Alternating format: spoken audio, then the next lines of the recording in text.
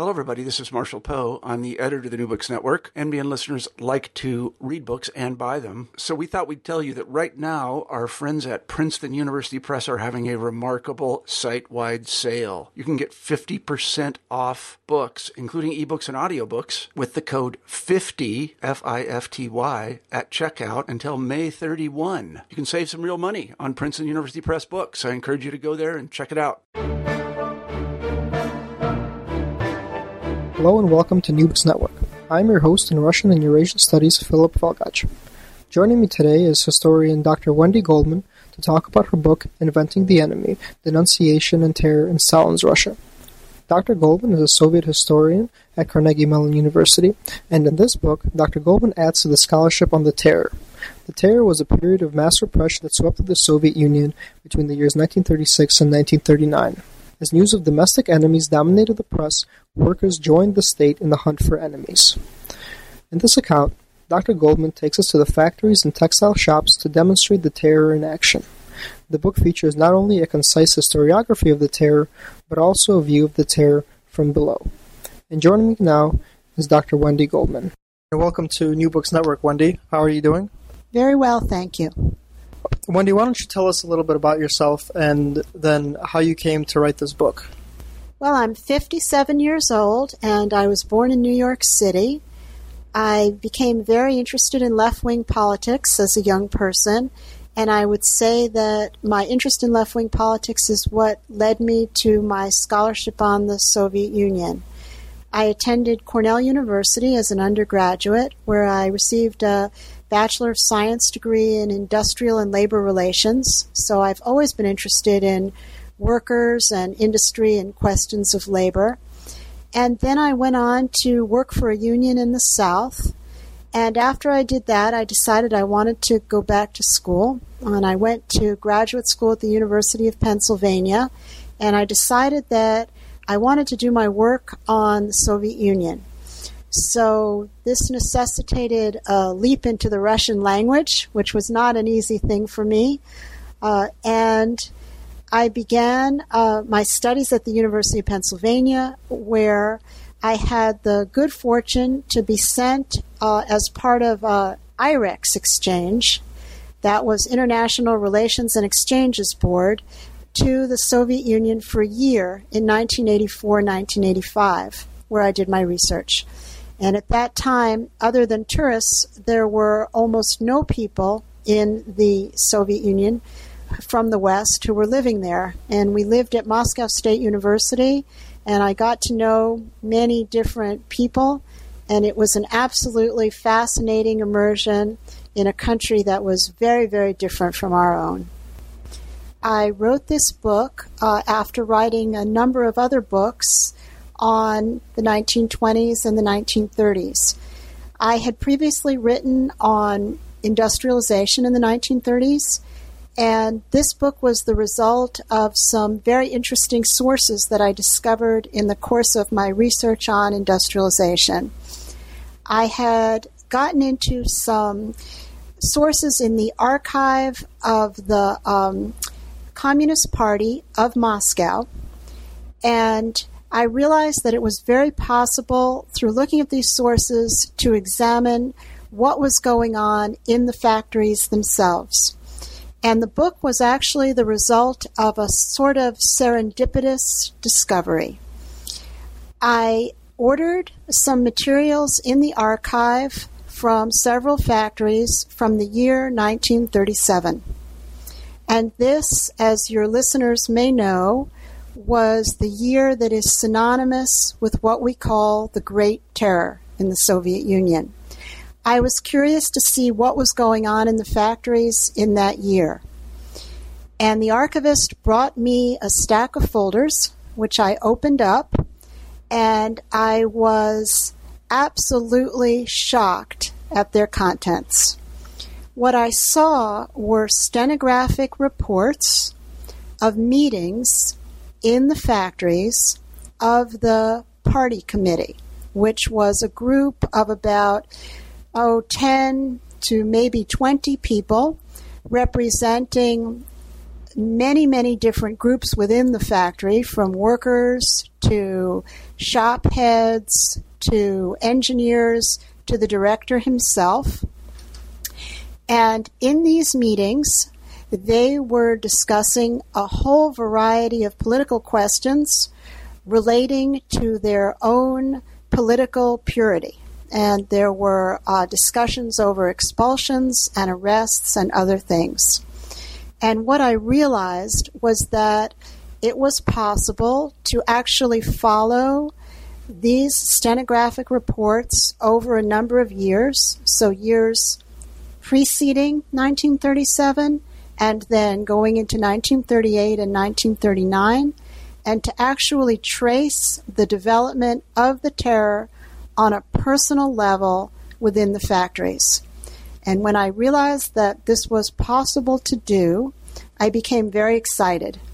And I decided that this would become my new project.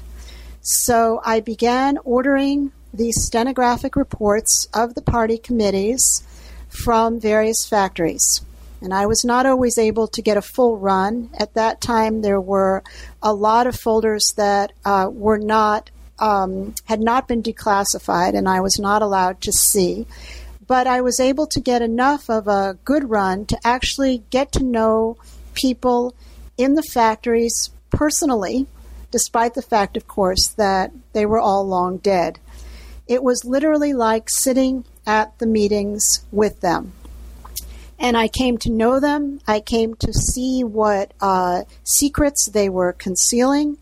I was able to go back and reread meetings from 1936 with knowledge that I then gained in 1937 and 1938, and to develop a picture of the terror on a micro level.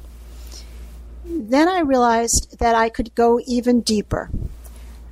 Most of the factories had factory newspapers, and the factory newspapers were dailies. And they have an enormous amount of material about what's going on in the factories on a daily basis. So they have material about arrests, they had material about large meetings, they had material about discussions, and they also have articles that foreshadow the arrests of people. So, for example, there would be very splashy headlines throughout 1937 and 1938 wanting to know what sort of criminal wrecking was going on in the rolling mill or in another shop. And that usually presaged the arrest of the head of the rolling mill or the other shops. It could presage the arrest of then a whole set of people that were connected with him or her. So people generally had subordinates, and they also had people that were above them. And when a person was arrested, their subordinates and the people above them would then be required to explain how it was they had not recognized a wrecker and an enemy in their midst. And they would have to give an explanation for why they had not, quote, unmasked this person. So we can also see how the terror works in terms of how it spreads outward. You can think of it as a wheel with a hub, and the hub is the arrested person.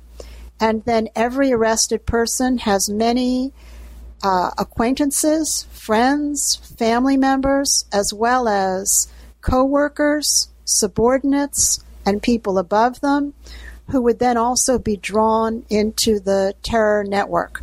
So this was the way I began first working on this, and I paired the material in the daily factory newspapers with the stenographic reports, and I was able to reconstruct a kind of micro-history of the terror in 5 Moscow factories. In your introduction, you write that this is a micro-history of the terror. And you also write that previous history that written about the terror was more about the politics and the role of Stalin and the Stalin regime in the terror. Could you tell us how this contradicts and how this complements existing literature on the terror? Well, that's a very good question, because the book is not just a microhistory of the terror, but the microhistory really influences our larger understanding of what happened in those years.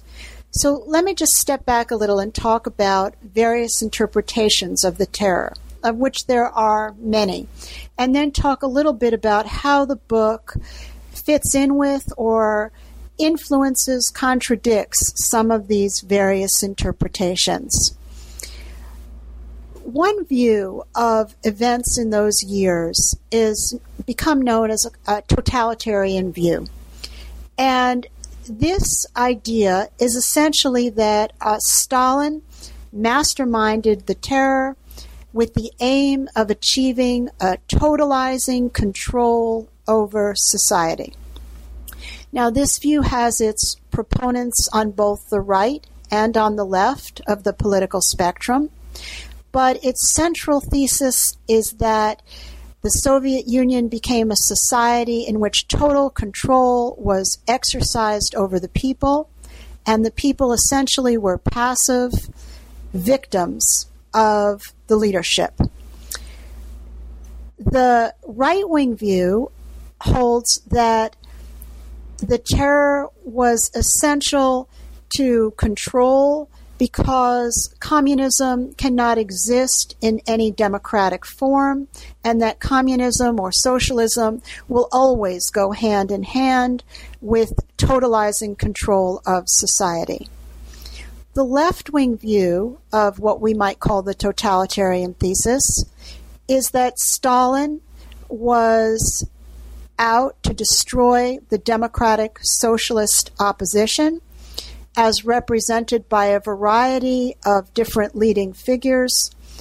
Some believe that Trotsky was among that group, others that Bukharin was among that group, but that there was a real democratic socialist alternative to Stalin, and that the essence of Stalinism was to destroy democratic socialism.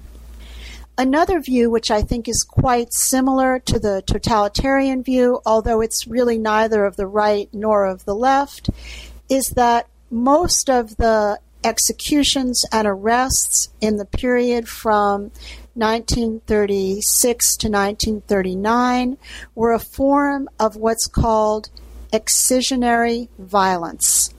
This was terror, again, exercised solely from above and aimed at certain population categories within the country. So, for example, we have information now that's come to light about the mass and national operations, which were launched in the summer of 1937, in which set categories of people were actually targeted for arrest, and target numbers were set for every category. Some of those categories included recidivist criminals, people who had previously class backgrounds that were from the old regime, known as bывшие люди, or former people. That would include, let's say, former aristocrats, priests, industrialists, former kulaks. These people also were targeted, and other groups as well. In the national operations, there were a variety of immigrant groups and nationalities that were targeted who were seen as potentially disloyal in the event of war. So this view of the terror puts a lot of emphasis on the mass and national operations and not so much on the political culture of the country. Then there are other views that put emphasis on internal tensions within the country that help to fuel the terror, such as tensions created by very rapid industrialization and collectivization, which created large categories of people in the country who were dissatisfied with the Soviet leadership. And in that sense, it looks at these kind of tensions that were created, social tensions, in the previous decade, and tries to understand the relationship between those and the violence in 1937, 1938. And then finally, there are historians that put a great deal of emphasis on the international situation.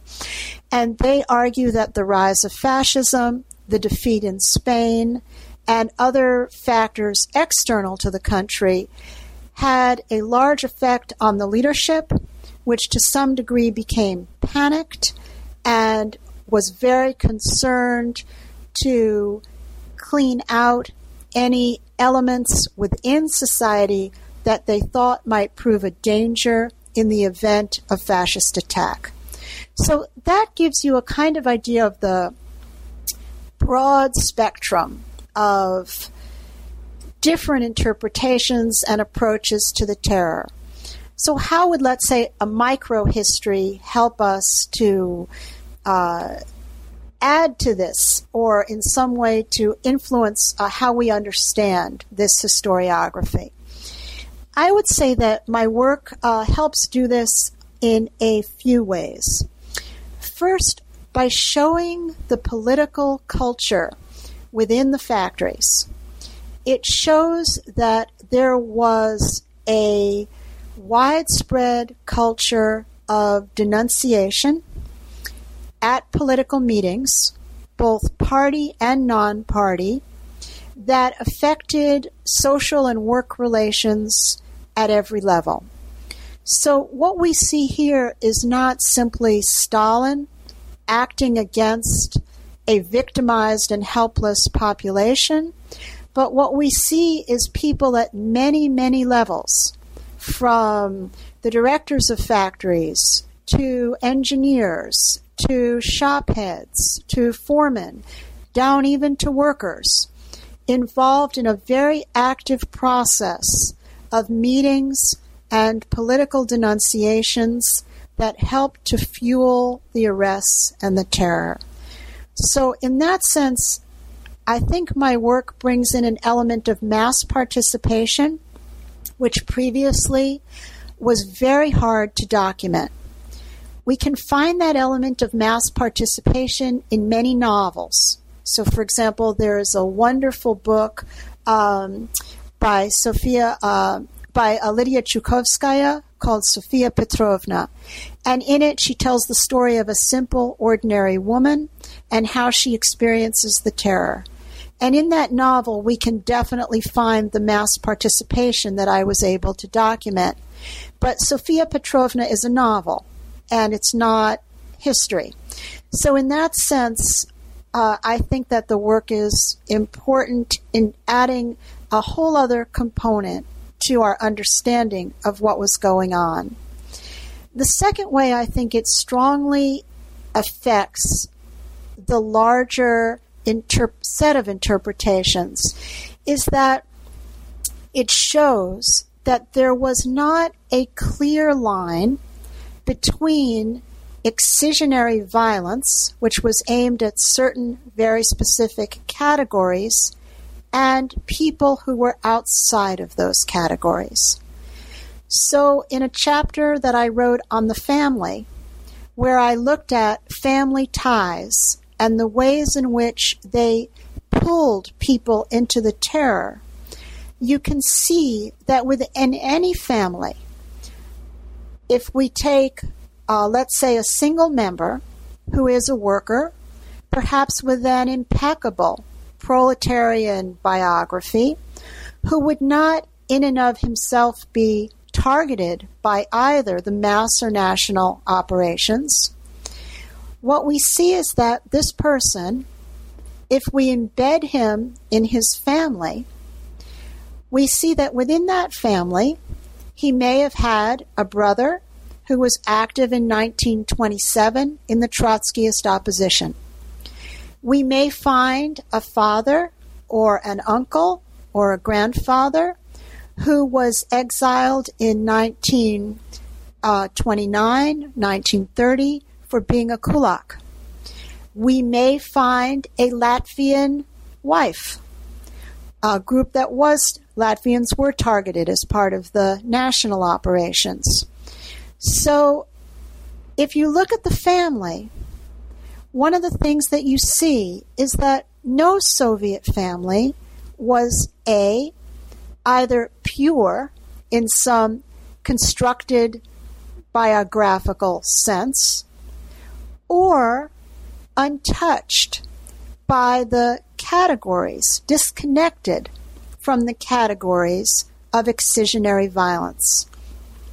And this is one of the very interesting things I think that happens when, rather than just looking at top-down orders, which show you, let's say, discrete categories for arrest and execution, you instead explore the people that in fact were arrested and executed as embedded within families, and see that they were not islands living alone and isolated, but in fact had family members of all different types. They had social ties and work ties of many types, and many people were then brought into the terror and themselves arrested because of something called associational ties.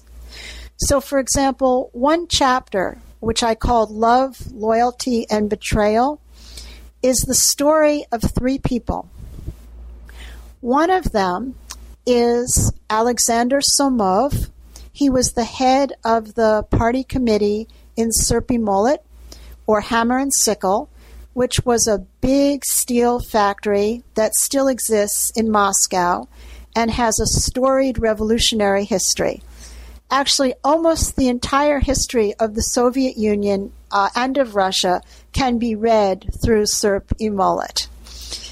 So Somov was the head of the party committee of Serpy Molot, and he himself had an impeccable proletarian biography as constructed by the state. He had gone to work as a teenager in Serpy Molot. He was a worker. His father was a worker. He came from a long line of workers, which was something that was particularly prized by the Soviet state, what they called a dynasty of workers. He was loyal. He received an education under the Soviet system. He was proud of that education. He had served in the Red Army, and he came of age right at the time of the terror. So he was a true product in many, many positive senses of the Soviet educational and upward mobility experience of the 1930s. Somov became romantically involved with a young Polish woman who had fled Poland, fled fascism and the arrests in Poland, and come to the Soviet Union. She too was a communist, and she went to work in Serpy Molot, and they became involved with each other. She was later arrested in the national operations. And at that point, Somov was subjected to a harrowing set of interrogations because of his involvement with her.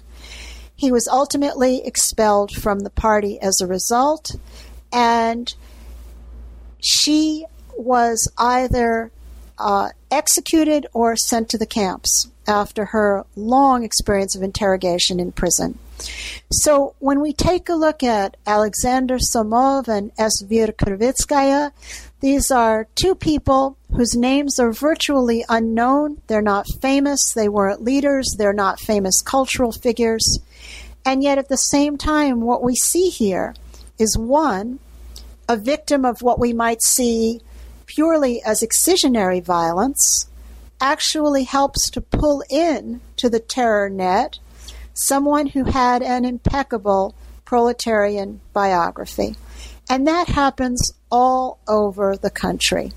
So in this sense, I think by looking at actual personal relationships and family relationships, which I was able to reconstruct through the microhistory, we get a very different view of the terror, one that's not top-down, although certainly these top-down orders were critical and very important, and in no way must we take the blame off of the Soviet leadership and Stalin.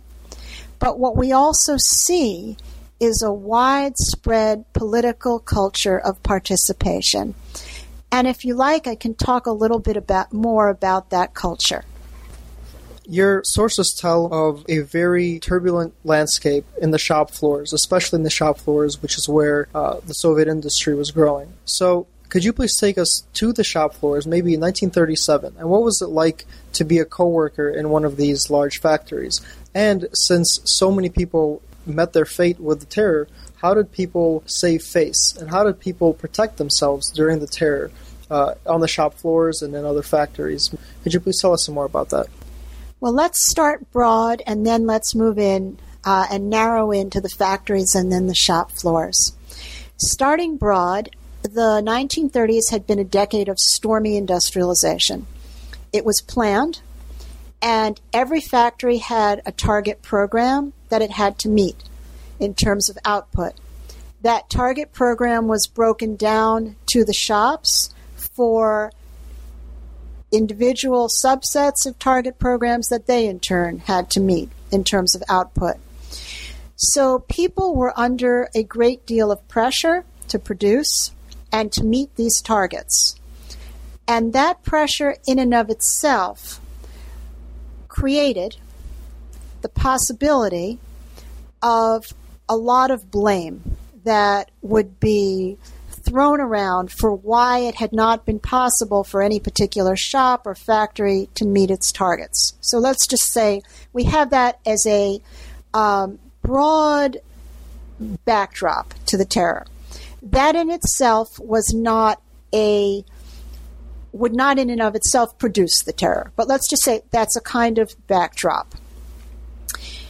If we now move a bit closer toward the factories in 1936, one of the things that we see is that after the Kirov murder, which occurred in December of 1934, there were a widening set of political arrests that were going on.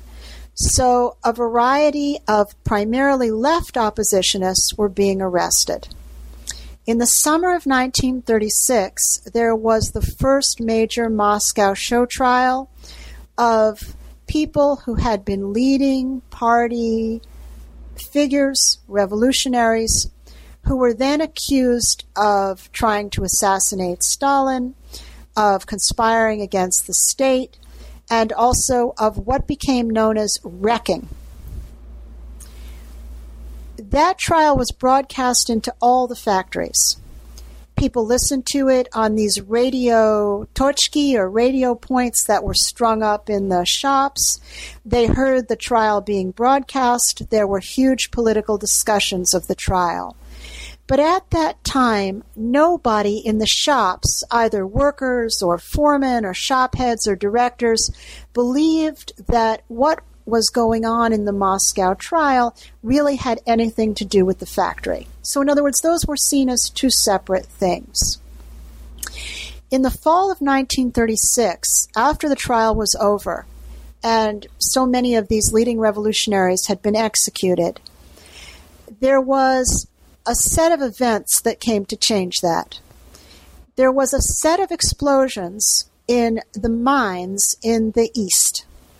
And at that point, there was a smaller show trial that was covered in all the newspapers, although it was not covered by the international press, in the Kemerova mines, in which mine directors and mine pit bosses and others, many of whom had oppositionist backgrounds, they were former Trotskyists, now working in industry, were accused of deliberately creating explosions, of wrecking, vreditelstvo in Russian, of trying to turn the working class against the Soviet leadership. Now, there were many explosions in the mines, and these usually had not been covered by the press. They were not the result of deliberate wrecking. What they were the result of was safety failures, pressure to produce, and as a result to ignore shoring up of the pits and the tunnels and proper measures of air quality. All of these things had led to fatalities. Workers were furious and upset about this. But this was not the result of deliberate wrecking. Once that term, however, was introduced into the factories and the industrial enterprises, it became very easy for a variety of groups who were differently positioned in the factories to use wrecking as a way to either cover up their own mistakes or advance their own causes. So, for example, workers who previously had tried to draw attention to the lack of safety regulations and violations that were going on in the factories and in the mines because of this enormous pressure to produce, now found that although their previous complaints had not gained any attention, if they mentioned the word wrecker or Trotskyist or political crime, there was immediate attention from the local party officials to what was going on. So workers had an interest in this, and they quickly learned to use the necessary language, political language, to bring attention to problems that they felt should be rectified. Shop heads also had a great interest in this, and they could use wrecking to explain problems in their shops. So, why weren't they producing according to plan? There was wrecking. Why had there been a huge chemical accident? Wrecking. Why was there a fire? Wrecking. Why had so many items been produced that were faulty and could not be used by another shop? Wrecking. So this term quickly caught on within the factories as a way of, let's say, either covering up or advancing a variety of agendas. Now, if we come down to the shop floor level, which you asked me to do, and enter a shop in 1937 on any given morning, we can pick up a copy of our factory newspaper. So if we are a worker entering the shop early morning, coming in for our first shift, we pick up a copy of the factory newspaper. And what do we see to our immense glee? We see the head of our shop now being smeared across the headlines of this newspaper, and it is being claimed that he should be investigated for wrecking. From the worker's point of view, watching this was something that must have been met with a combination, at least at first, of utter astonishment and amusement. This idea that day after day, the headlines were simply scapegoating, one after another, all of their bosses, and largely for infractions and problems that they had been complaining about steadily to their unions with absolutely no response. So right from the beginning, I think we could say our factories are tinderboxes. All they need is a few sparks to be set off, and the conditions exist now for people to turn quite seriously against one another. I should say that the workers did not remain amused in any way because they themselves also were drawn into this. And I can just give you an example.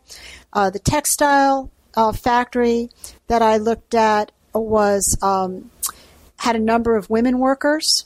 The textile industry was an industry that was primarily female on the shop floor. And within the party committee, you can see women discussing a whole set of problems and also, in essence, turning against each other.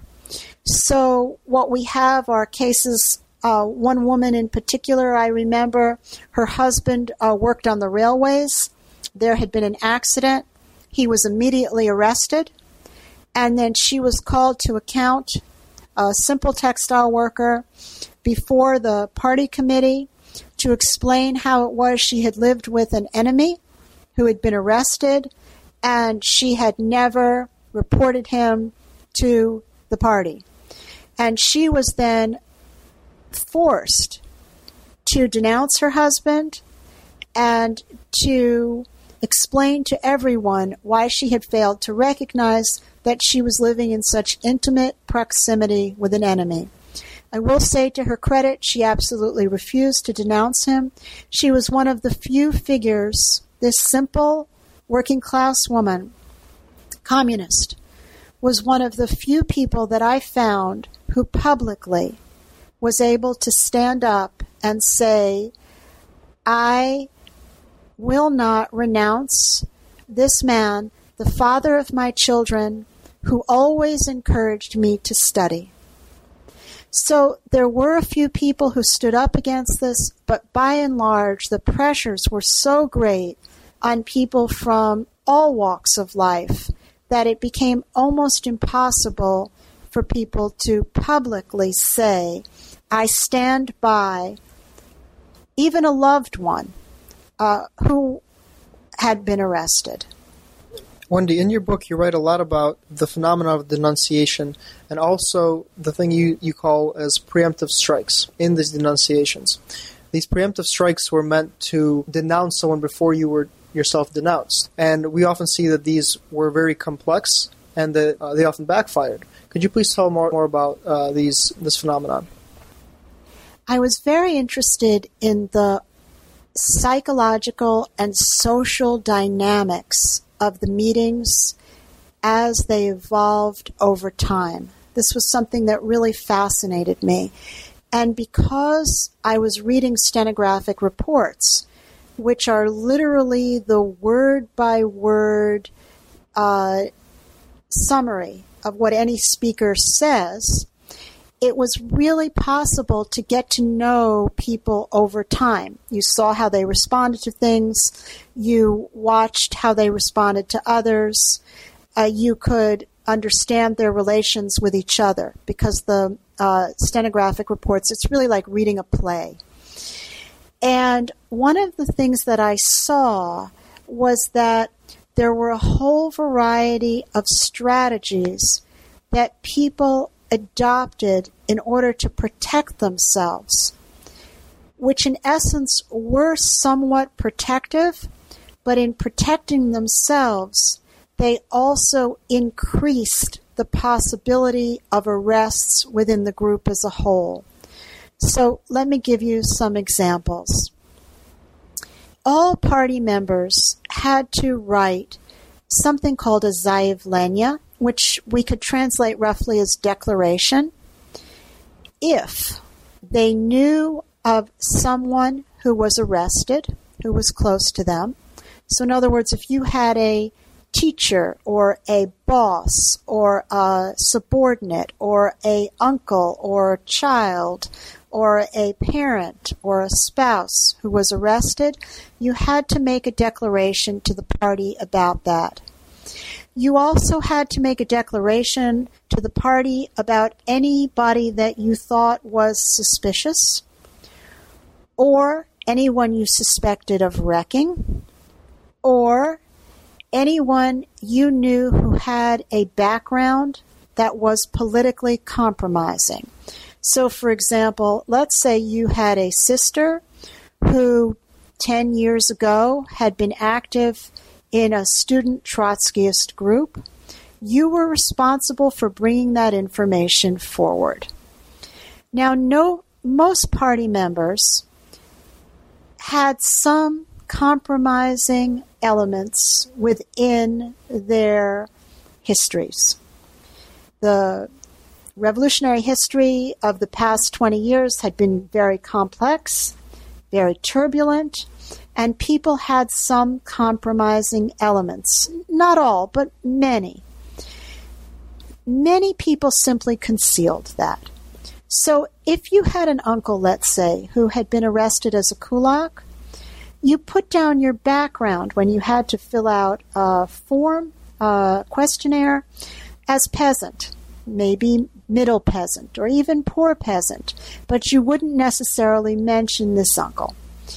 And so one of the things that begins to happen is that the party committees receive instructions from above, from the district and from the town committees, to begin investigating all of their members closely. When they do, they actually begin sending off for stenographic minutes from meetings that were held long ago, and they discover compromising material in many people's biographies, in their backgrounds. This is one of the things that then helps to fuel the terror. If, and here I come to your question about what I called preemptive заявления, or preemptive declarations against another person. If you thought that someone was going to write against you, so for example, let's say there had been a problem between two engineers in a prototype shop where they were doing experiments with different locomotives. So it's just an example from one factory, Dynamo. The engineers have been involved in all kinds of very strong technical arguments. They were not politicized, they were technical. But if one engineer thought the other engineer might accuse him of some kind of political charge, in other words, where a technical argument then becomes politicized, he might decide, I better write something against this person before this person writes against me. So one of the things that I discovered in looking at the factories was that frequently people would write заявления against each other. Now the заявления were secret. Sometimes they were sent to the party committee head. Sometimes they were sent to the district or the town party committee. Sometimes they were sent directly to the NKVD. But people were busy scribbling all kinds of заявления about suspicions they had about others. Often two people would be working side by side, and each had written a заявление about the other, unbeknownst to each of them. So all of this now begins to spill out slowly at meetings as people are arrested and as we begin to look back over the history of the situation, we can see what was going on. These заявления also added to the arrests. So, for example, when people wrote directly to the NKVD, a заявление didn't always result in an arrest, but it likely fattened any dossier the NKVD might already, for whatever reason, have been keeping on that particular person. So in that sense, we see people fueling the terror on the local level with defensive strategies that were meant to protect themselves. In essence, they create a greater danger to the whole group. One other thing I should mention in this regard. Initially, silence was a great refuge for decent people. They didn't agree with what was going on. They knew they couldn't speak out, but they could remain silent and at least not contribute to the furor and the energetic unmasking of enemies, which was going on at every meeting now. So they would just not participate. Over time, silence itself became impossible because people were charged with silence. They were asked, why did you remain silent in the discussion of this person who was then arrested by the NKVD? Why didn't you participate in the meeting? And they would then have to explain themselves. So over time, one of the things that we see happening at meetings is that silence is no longer a refuge. Everybody has to participate in some way, or else you're called to account. And if you're participating, It means that the meeting becomes ever more intense, broad, participatory, and vigorous in terms of the unmasking, or quote, unmasking of enemies.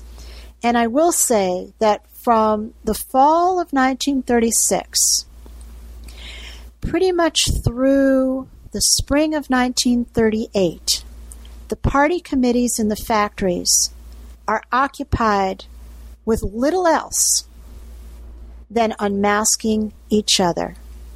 This terror was the greatest blow against the communist movement in the 1930s that could have been imagined.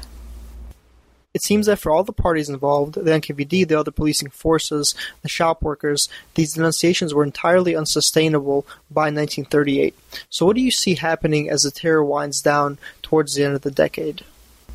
The terror begins to wind down for a variety of reasons. It starts to wind down, at least within the Communist Party, in January of 1938.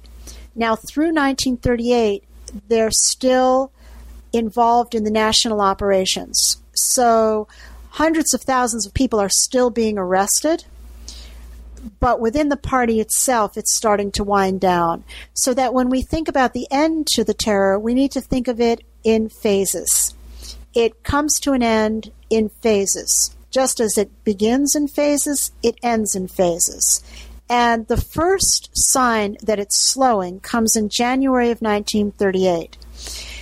The party actually comes out with a statement that says that many honest communists have been denounced by overzealous people who are masquerading as decent communists, but in fact are masked enemies.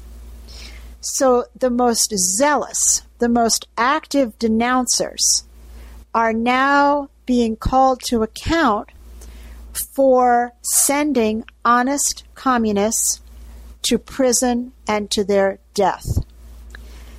That begins to slow things down. However, the party also now instructs its local organizations to hunt out these overzealous denouncers, these bawlers or screamers, as they were called, krikuni, and to expel and arrest them. So this is what we might call the caboose on the terror train. The last people to be sent to the camps were NKVD officials on the local level who were accused of torturing and using excessive methods against people, along with communists on the local level who were accused of overzealous and lying denunciations against their comrades.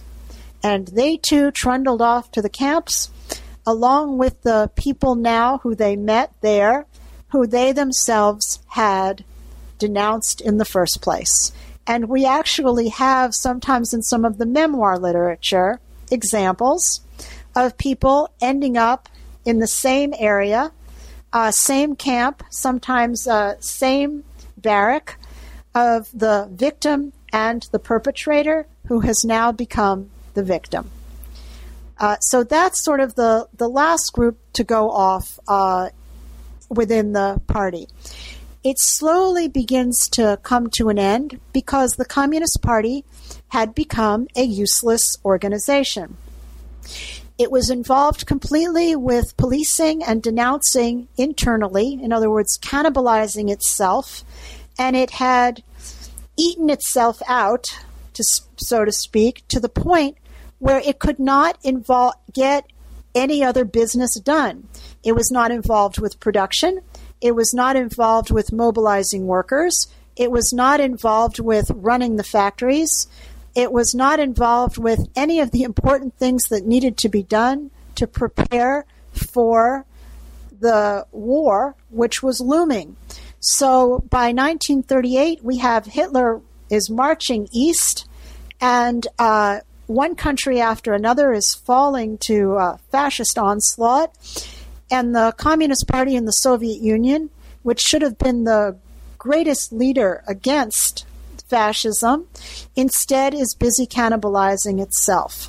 So I think there was a point at which even Stalin recognized that the organization had become paralyzed. And if this continued for much longer, they would be completely useless on any number of levels in terms of fighting the real threat to humanity that needed to be fought. So there is that realization at the very top. The party had truly become paralyzed. It could not enroll new members. The reason being, everybody who applied to join the Communist Party needed to have at least 2 sponsors. But people could not find anybody to sponsor them because all the people within the party were terrified that if they extended their sponsorship to someone who was then arrested, they themselves would be arrested because they had vouched for someone who was an enemy. So people were so afraid of helping each other, of sponsoring each other, of promoting each other in any way, that the party had become frozen. In a sense, we can think of it as the truest spirit of comradeship, in the broadest sense, had been completely destroyed. Certainly a very ironic end to the terror. And Wendy, before we let you go here, why don't you tell us what you're working on now, your current projects? I'm now working on a history of the home front in the Soviet Union during World War II. And this is a great story that has a wonderful source base, but has really yet to be told. Right now, I'm actually in the midst of working on 2 big chapters on the evacuation of the industrial base from the west to the east. This is a feat that was unprecedented in human history. The Soviet Union managed to evacuate over 17 million people and close to 2,000 industrial enterprises, in some cases literally under a hail of German bombs, 1 or 2 days, and sometimes hours before the Nazis actually marched in. And so this is the beginning of this story, and it's quite a tale to be told. Thank you again for listening. This has been a presentation of New Books Network, and we interviewed Dr. Wendy Goldman on her book, Inventing the Enemy, Denunciation and Terror in Stalin's Russia. I'm Philip Volgach, and thank you for joining us.